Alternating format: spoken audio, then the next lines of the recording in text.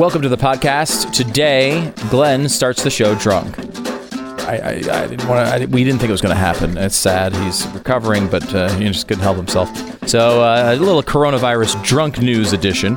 We talk about the small business problem that we're having in this country right now, which is massive. Pat Gray joins us. We have the governor of South Dakota on.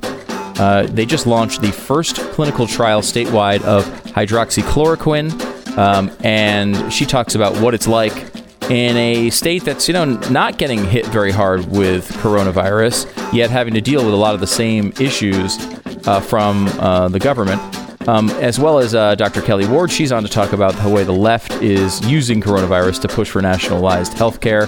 There's a lot of that going on, plus how annoying Zoom calls are, because that, I think, is the thing that's affecting most of us right at this moment.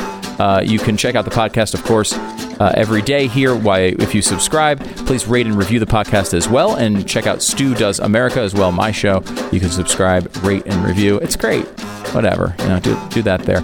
Also, I want to tell you about Glenn's special tonight. It's called Arguing with Healthcare Socialists. You want to make sure you check that out. You can watch it on Pluto TV for free, YouTube for free, as well as Blaze TV if you're a subscriber. Well, you don't need to hear this, but if you're not, blazetv.com/Glenn. Use the promo code Glenn and save $30.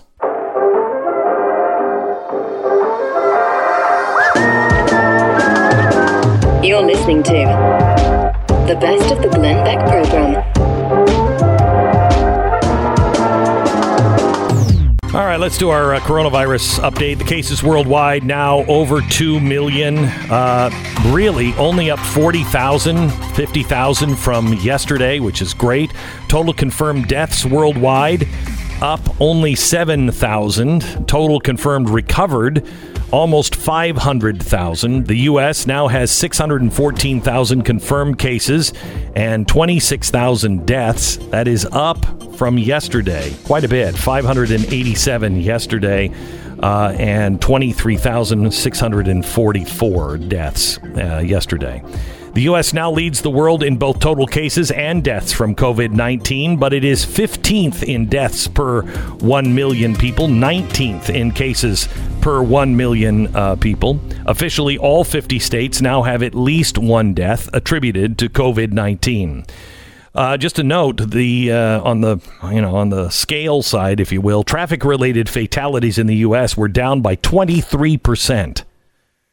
As opposed to the same month in 2019. So we saved some lives by not going out and doing anything. Are we at the peak?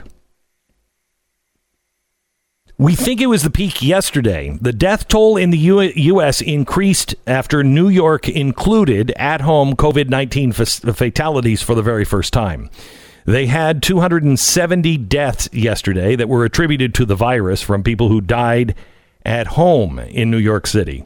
New York City's health department says the total death toll now is 10,000, including the 3,700 total deaths that were added on Tuesday.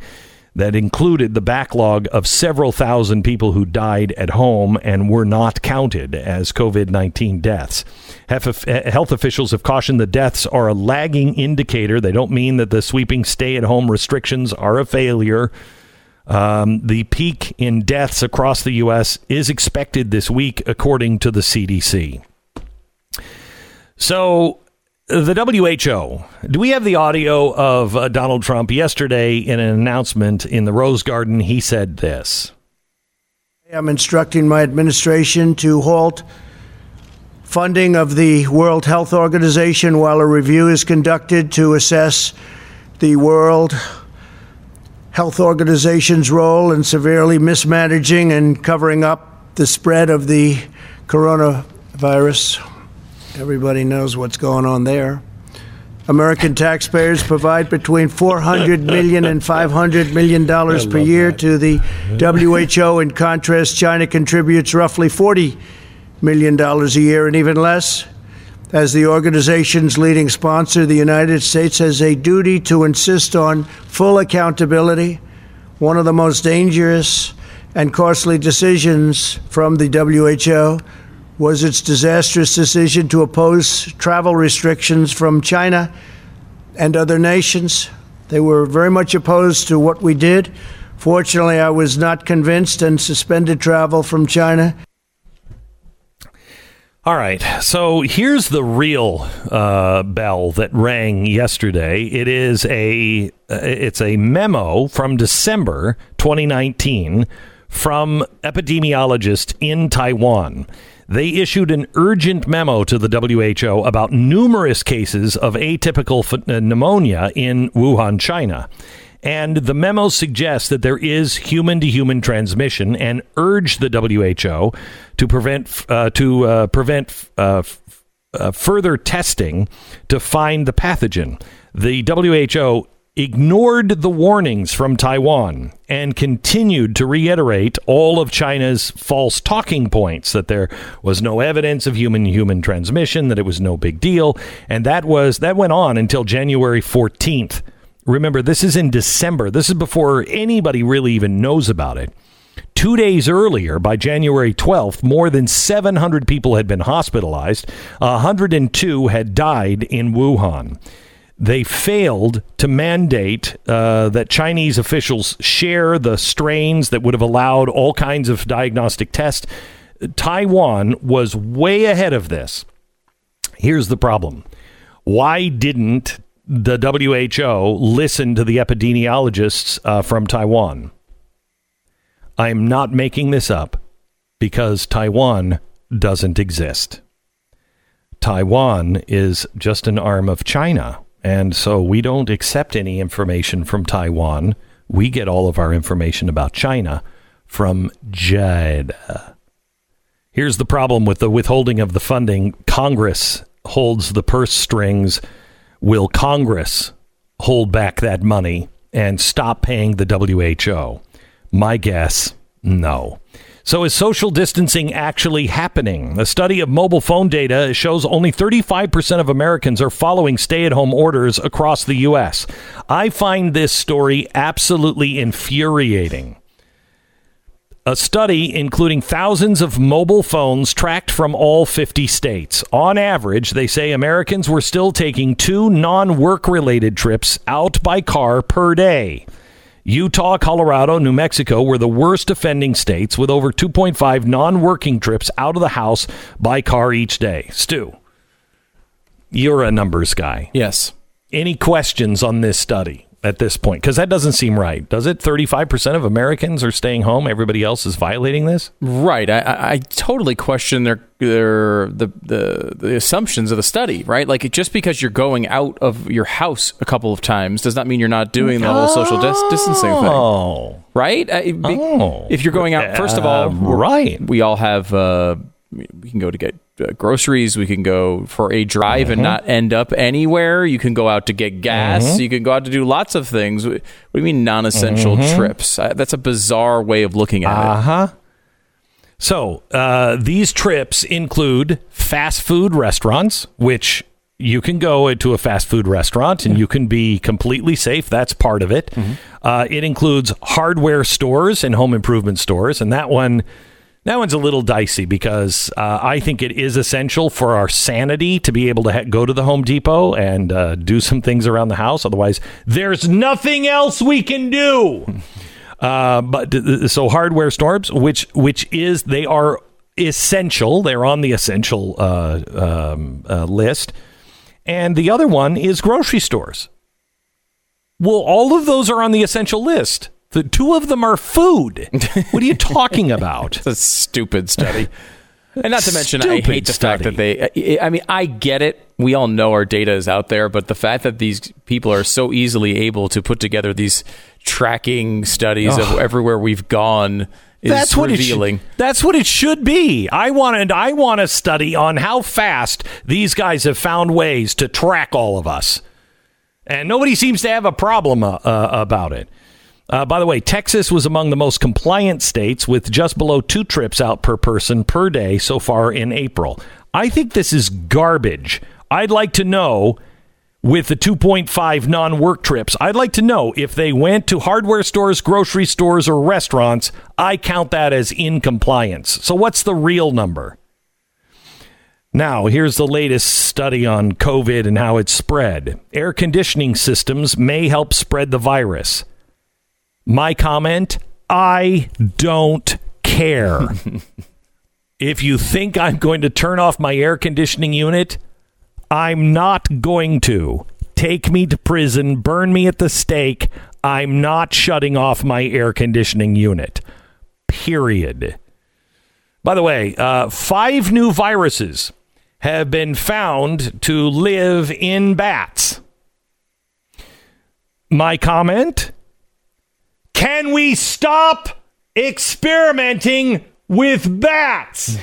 I'm just saying. Might be a good idea. And finally, the CDC's plan to reopen America. And this one's better than the California list.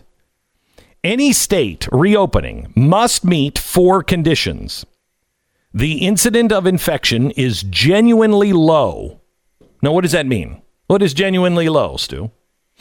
Is New York genuinely low? No, I would say definitely New York is not genuinely low.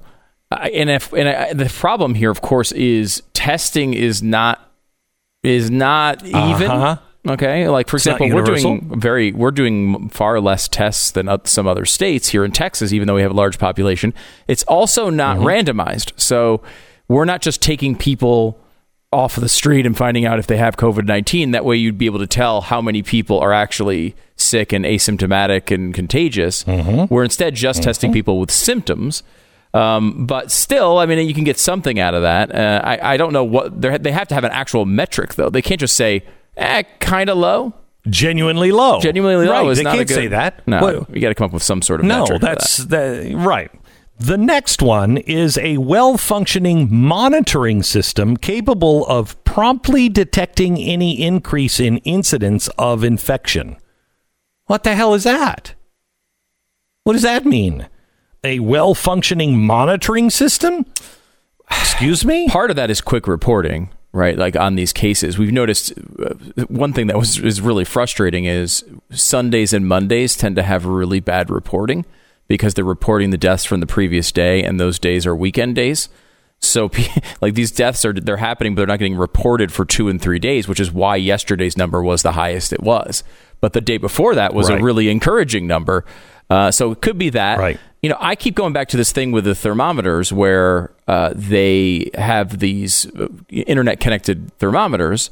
Kinza is one of the brands, and they have a sort of a heat map that was able to detect a lot of these breakouts early, because a lot of people were taking their temperature and they were seeing fevers.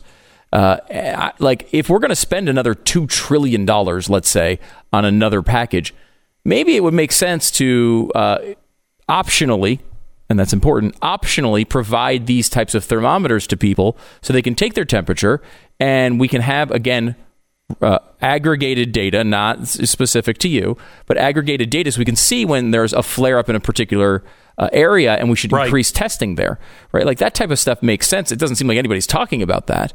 But what they're talking about, the way you do this, of course, is South Korea or Hong Kong or, you know, those types of situations, which there's way too much monitoring there to fit into our Constitution. So I don't know how you do this exactly while maintaining the rights that we are supposed to have in this country.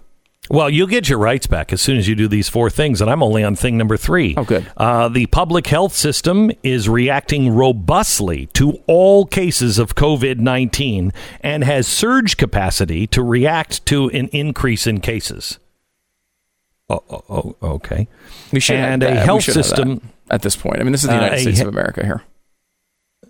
A health system that has enough inpatient beds and staffing to rapidly scale up and deal with a surge in cases. Well, 2 out of the 4 seem not real vague and seem like we should be able to do it, but what is reacting robustly to all cases of COVID-19? I have no idea. This is the CDC's standard on being able to open the country back up and let you out of your house. This is insane that we're even talking about this. This is child's play compared to what California is asking for, and how they're going to open up California again. we are headed for an interesting few weeks, to say the least. You're listening to the best of the Glenn Beck program.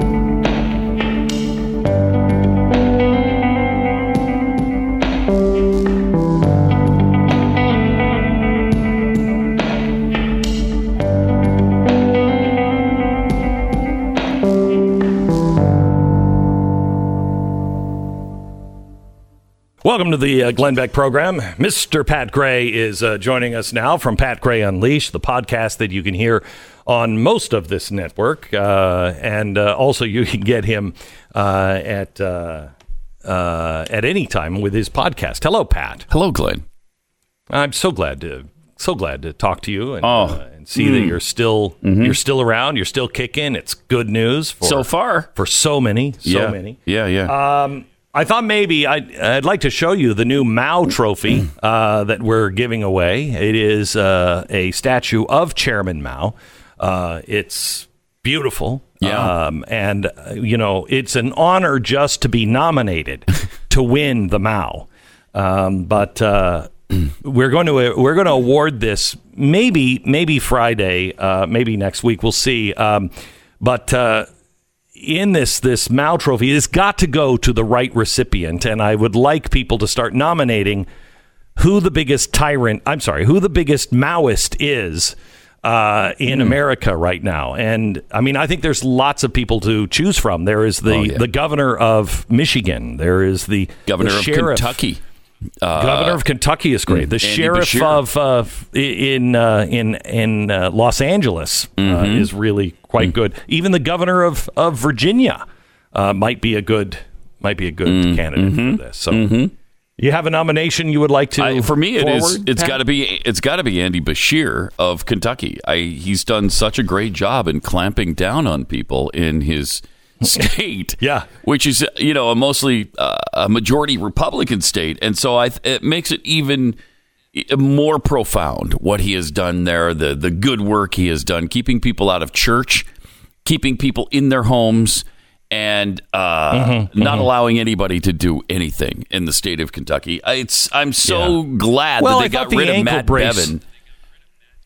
Yeah, I think the ankle bracelets on people who refused to stay at home, I think that was a nice touch. That really only Mao really would have tried to pull off in Kentucky.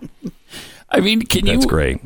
Imagine in a state like Kentucky, that's the kind of stuff that's going on right now. It's stunning, really. It's, and fortunately people are starting to push back a little bit. People are getting a little bit nervous about this, or getting a little pissed off about this, and they're starting to stick up for their rights. I love the people who are getting into their car and putting together protests. Me too. They're all going to the mayor's office and they're all staying in their car. They're just doing Tea Party rallies in their car, which I think is tremendous. Tremendous. Yeah. By the way, if you're organizing one of those for your state or community, I'd love to hear from you. I'd also like to hear your nominations for the biggest Maoist in the country. Today, I think we have to stand up against this stuff. We have to start pointing these people out, because this is insanity. Did you hear the thing in Michigan where Gretchen Whitmer said if you have a vacation home, and a lot of Michiganders do, because they've got some Great Lakes to have cabins on and all that, they can't even go to their own home. Like if they have two homes, they can't go to the other one. What? Why? Well, because you're spreading your potential virus around a different community then. But you're in your home. Right, but you've gone from one place to another, and you've brought new germs with you, I guess. In your car. In the car and in the air. The car. I don't fully understand. I don't understand this. I leave my home, I get into my car, I pull up to my driveway of my cabin on some lake in Michigan, and might be even make Lake Michigan, and I get out of my car, and we go right into my other home. How am I spreading anything? Well, it is possible, Glenn, that you could go to one of the local businesses and purchase something, maybe some food, and take it out and bring it back home. And then you've spread your germs around the community, and we can't have that. But I would be doing that. I'd be doing that in my other community. Do you think you live in America or something? What? I mean, who do you think you are to be able to do this stuff? I know. Have you heard the like of this? Listen to this guy. Right. By the way, did you hear what she did with the DeVos family? No. Because Michigan is one of these that they're having these. They want to start gathering in their cars and protest her, and she said, it's the DeVos family that is doing this. They're funding all of this, blah, blah, blah, blah, blah. Well, the DeVos family is the owner and the originator of Amway. And so they checked, did the DeVos family, are they starting this? And they did write a pretty big check to help fund this thing. It was all of $250. $250. That's good. Wow. Yeah, she said it's their money that they're spreading around that's causing all of this trouble, and it was $250. So those damn DeVos people are they're horrible, aren't they? Oh, so the next day, she had to come out and make a statement. She did not apologize to the DeVos family. She just, in her briefing, she said, and I just want to thank Amway. They have really been helping with the PPEs, and they've been helping with disinfectants and everything else, and they've really played a real role, an important role in our state. Oh, man. Really? I mean, she's out of control. I got an email in from a police officer. He said, Glenn, I'm a 34-year-old police officer in Iowa. I've been listening to you since I was 16. I want to thank you for being such a strong, clear voice of reason and principle for so many years. Several years ago, I had conversation with my sergeant's assistant chief and the chief about constitutionality of some of the orders that were given by governors throughout the country. I'm happy to say that some are very concerned about governmental overreach. However, some were more concerned about the spread of the virus. I've revisited these conversations several times with them as time has gone on, and more stories of people being arrested and fined for exercising their constitutional rights have come out. I've made it known that I will not violate the Constitution, that I swore an oath to uphold and protect regardless of what our governor says. I've not received any backlash yet, but I haven't been in a position yet where I had to defy orders, even while our mayor is asking the public to call police if they suspect anyone of violating the governor's orders. I just want you to know that while there are many people who seem to be paving the road to hell with good intentions, there are many of us who take our oaths to the Constitution with grave seriousness. I hope, God willing, that this passes soon and cooler heads will prevail. Thanks again for the service you've done for the country, blah, blah, blah.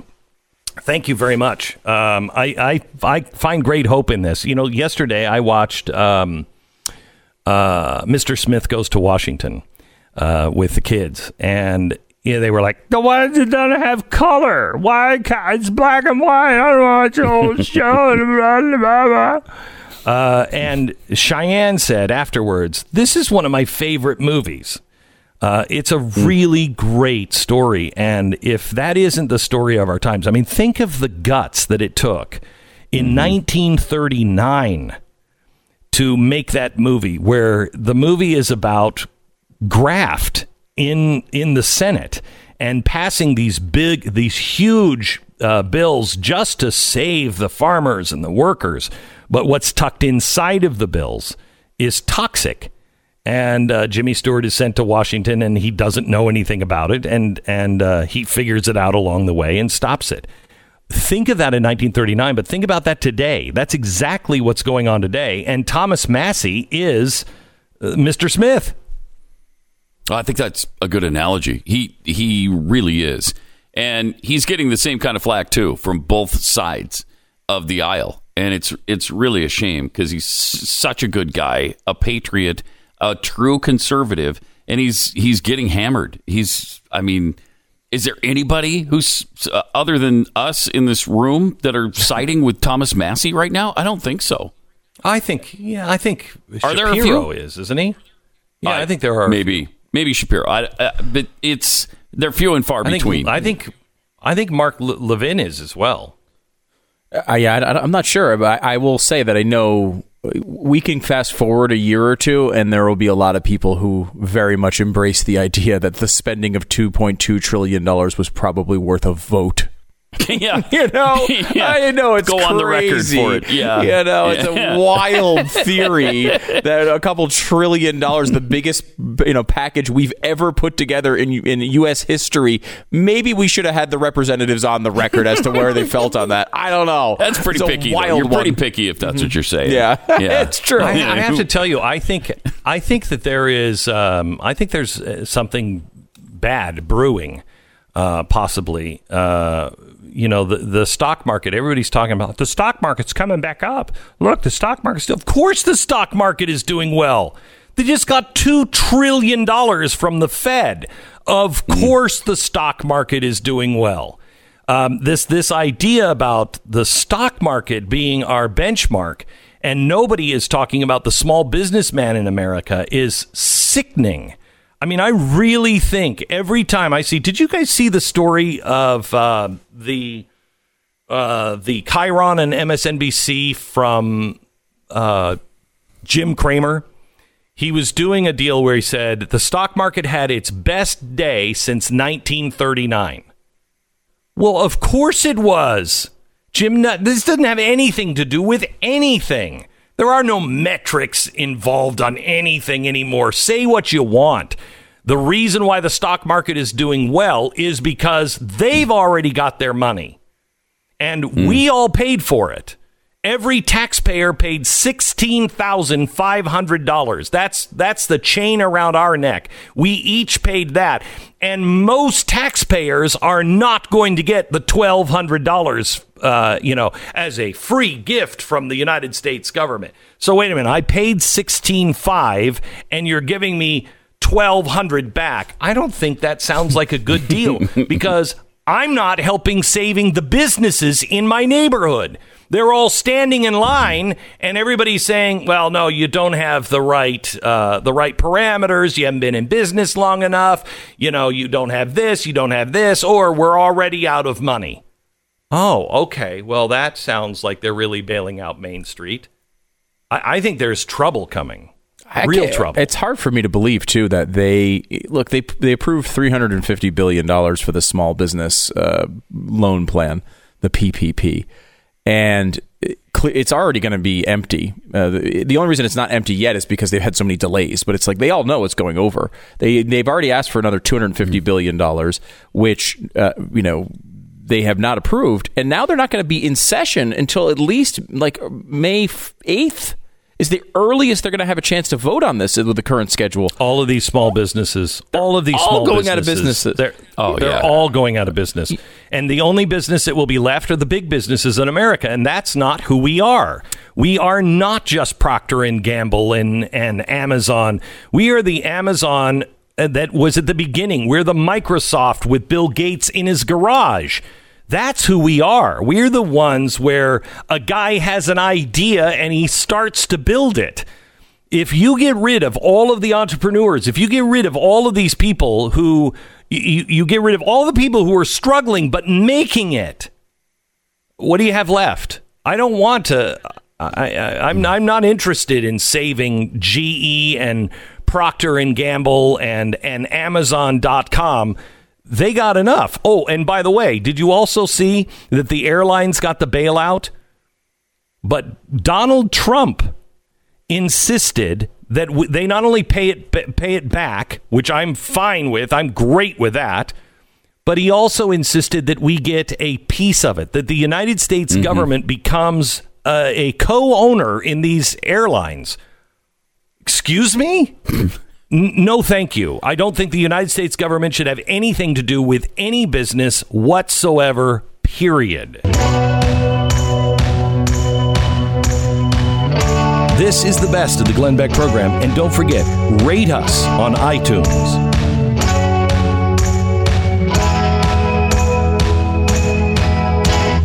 Our next guest grew up on a farm and a ranch in Hamlin County, South Dakota. And from the time she could walk, she worked beside her dad on the ranch and worked with horses and cattle, and maybe that's what gave her a little bit of extra common sense. She's now serving as South Dakota's 33rd governor, and she joins us now. Hello, Governor. How are you?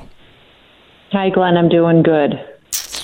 It's great to have you on. I want to go over what you announced on Monday and what you're doing and why this sets you guys apart from everybody else with hydroxychloroquine. We did. We announced the first statewide, state-backed clinical trial of hydroxychloroquine. We really desired to go on offense against this virus. So we partnered with our healthcare systems. Leading the clinical trial will be Sanford Health. But we also have two other systems within the state of South Dakota that are participating as well to make sure that we're getting a wide swath of individuals participating in this trial. So it will be the first ever statewide one, and one that a state is helping to fund and facilitate, that will encompass virtually 80 to 90% of our doctors in the state and up to 100,000 people throughout the process. So we're focused on making sure that we're not just dealing with taking care of our people, but also putting the research in to make sure we have a long-term solution to help fight this virus. And what made you decide to do this? I mean, if you look at the press, everyone is downplaying hydroxychloroquine. Well, we have a healthcare system, Sanford, that's world-renowned for their research abilities, and they've been working in several different areas. To have that kind of capacity in our state is a real gift to us.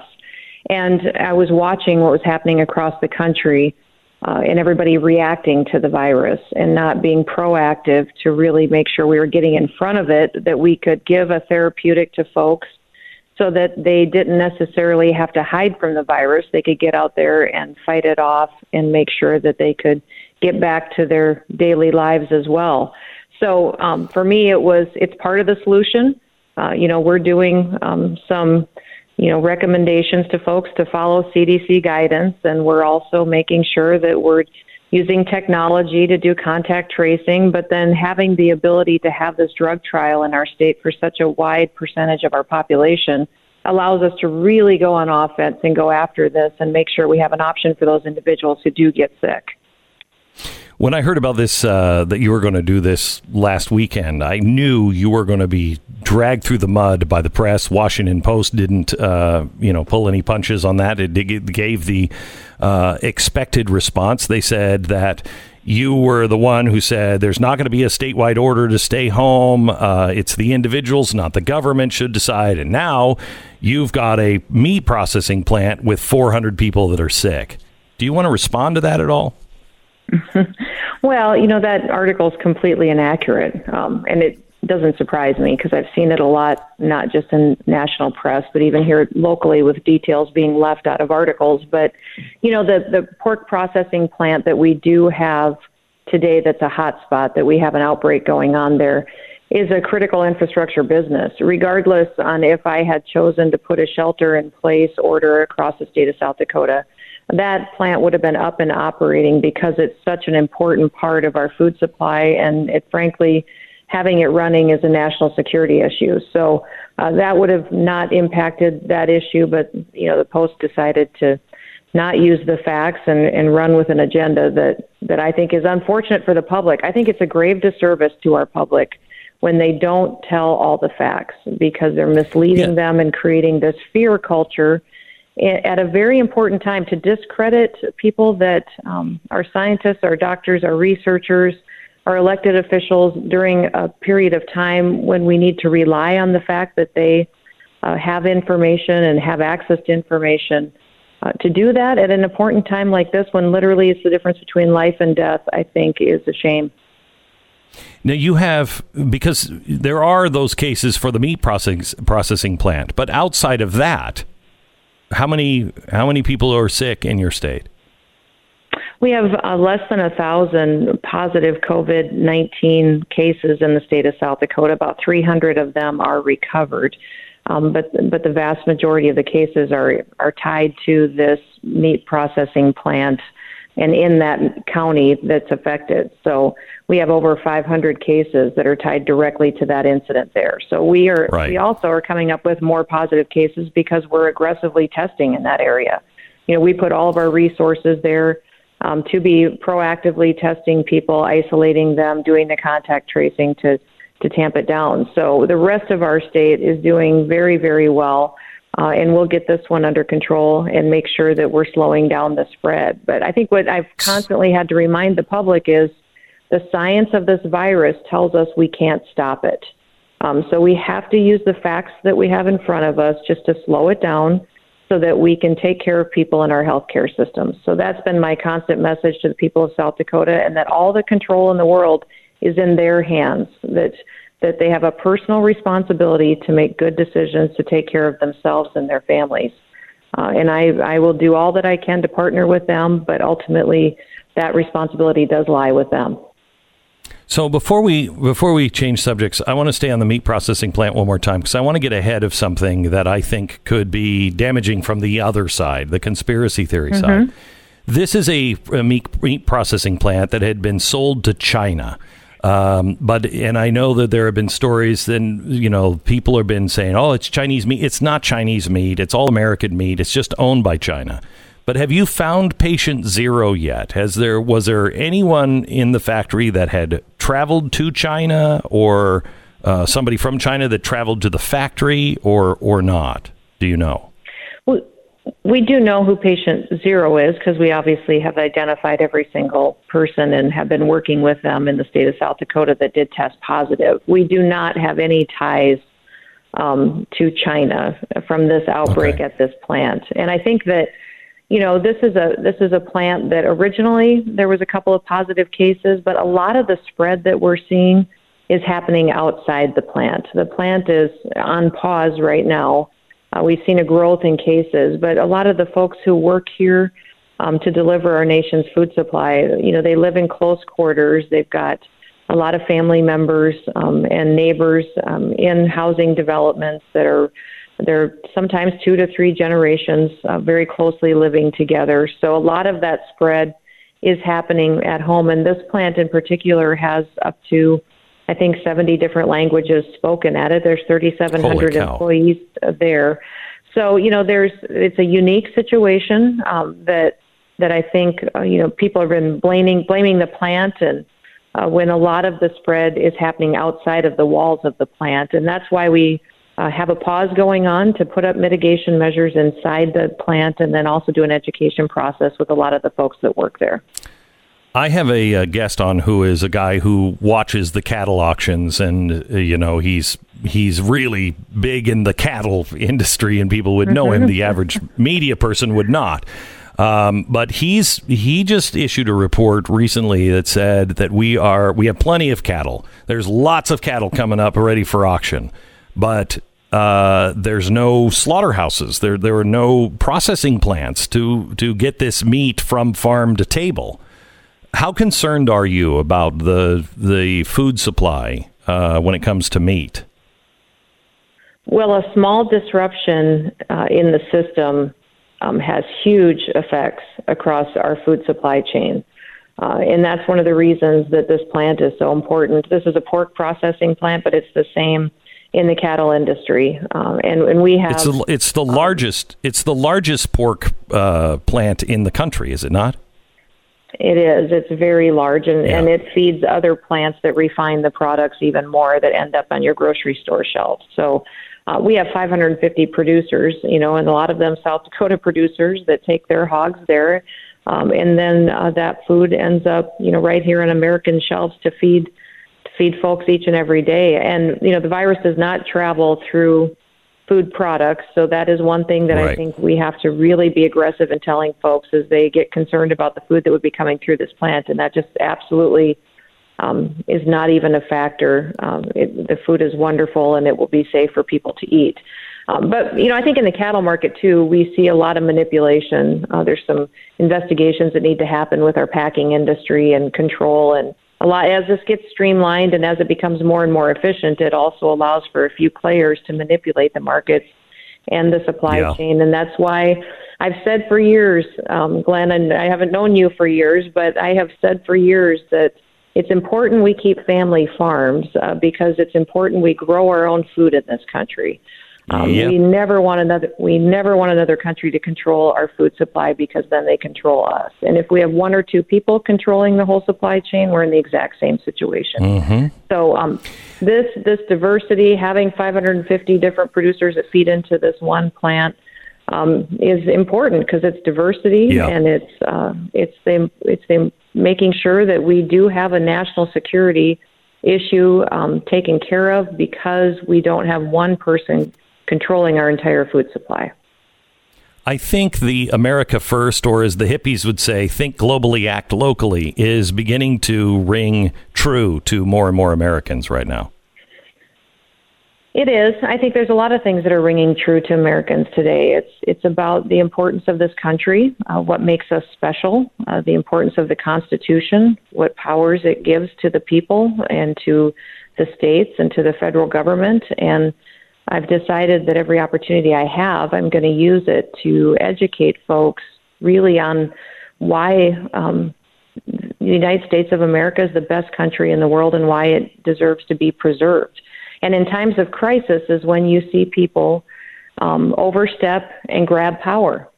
And we're seeing that in so many places of the country. And I took an oath to uphold the Constitution of the United States when I served in Congress, and I took an oath to uphold the Constitution here in the state of South Dakota, and I'm constantly guided and using that as my foundation in every decision that I make, and then talking about it to people about why it's important. I think a lot of people think in a time of crisis is when you can wave that aside and take any action you think is necessary. I think that's when our Constitution and foundations become even more important, because it helps you make wise decisions based on facts and based on science, and not be manipulated emotionally into making poor decisions that aren't for the benefit of the people. You know, it's amazing to me. You're exactly right on, when the Constitution matters is when it's popular to do the other thing. It was also amazing to me that people have flocked to the government taking more and more power, and that you have been such an outlier and been hammered by the national press because you gave, I think, you've given some of the best statements of anyone in this crisis, talking about the rights of the people, and it's up to the people to take care of themselves. Has it been shocking to you to be on the receiving end of such backlash just for standing up for the American principle? No, I would say it hasn't been. I mean, I think I came from this wanting to be, I wanted to be a farmer and rancher my whole life. And my whole life kind of got turned upside down when my dad was killed in an accident. But, I served in the state legislature. I was in leadership here. I went to Congress for 8 years. I got a good education on the divisiveness of politics and the national media. I would say that I have to keep my focus on, I do my job and I take my job very seriously. And I also know that when I campaign for a role, I tell people who I am and what kind of person I am, my values and my beliefs, and show them and talk to them about how I will use those to make decisions that are best for them. And I also will be accountable to explaining that to them. So while we've done a great job here in South Dakota, taking care of folks and doing all that we can to get ahead of this virus and be proactive, I think it's also important to remind people about the rights that they have individually as well, too. So many times I see people wanting somebody else to make decisions for them, when in reality they need to recognize the value and the special thing we have in this country is we get to make these decisions for ourselves. I have the stations. I know I'm running really late. Let me just ask one more quick question of the governor, and that is, when are we going to see any results from the testing that you're doing now with hydroxychloroquine? Well, we have patients on hydroxy today. I asked the White House and the administration if they would help us by supplying 1.2 million doses of hydroxy to participate in this trial. there'll be two different branches of the trial, one that will be for COVID-19 positive patients. The other branch will be for those that have been exposed, and also for healthcare workers and individuals that are high risk. Again, these trials, we have enough doses to treat up to 100,000 people in the state of South Dakota, and having all three of our systems on board makes it extremely comprehensive. So they are on it. It is starting. It is all voluntary, and people are excited about having an option that they can go to with their doctor that not only will help them feel better and possibly save their families' lives, but also lead to a long-term solution to fight off this virus and potentially more in the future. The South Dakotans have always stepped up and been willing to contribute in ways above and beyond what I think other folks across the country have. I always say we punch above our weight, and I think that we are definitely doing that, and people are excited to be a part of the solution. Really glad to see you, Governor. Thank you so much. We've been wanting to talk to you for a long time. You have a bunch of fans at the Blaze and on the Glenn Beck program and all of the shows here. Keep up the good work, and we'll keep you in our prayers. Thank you so much.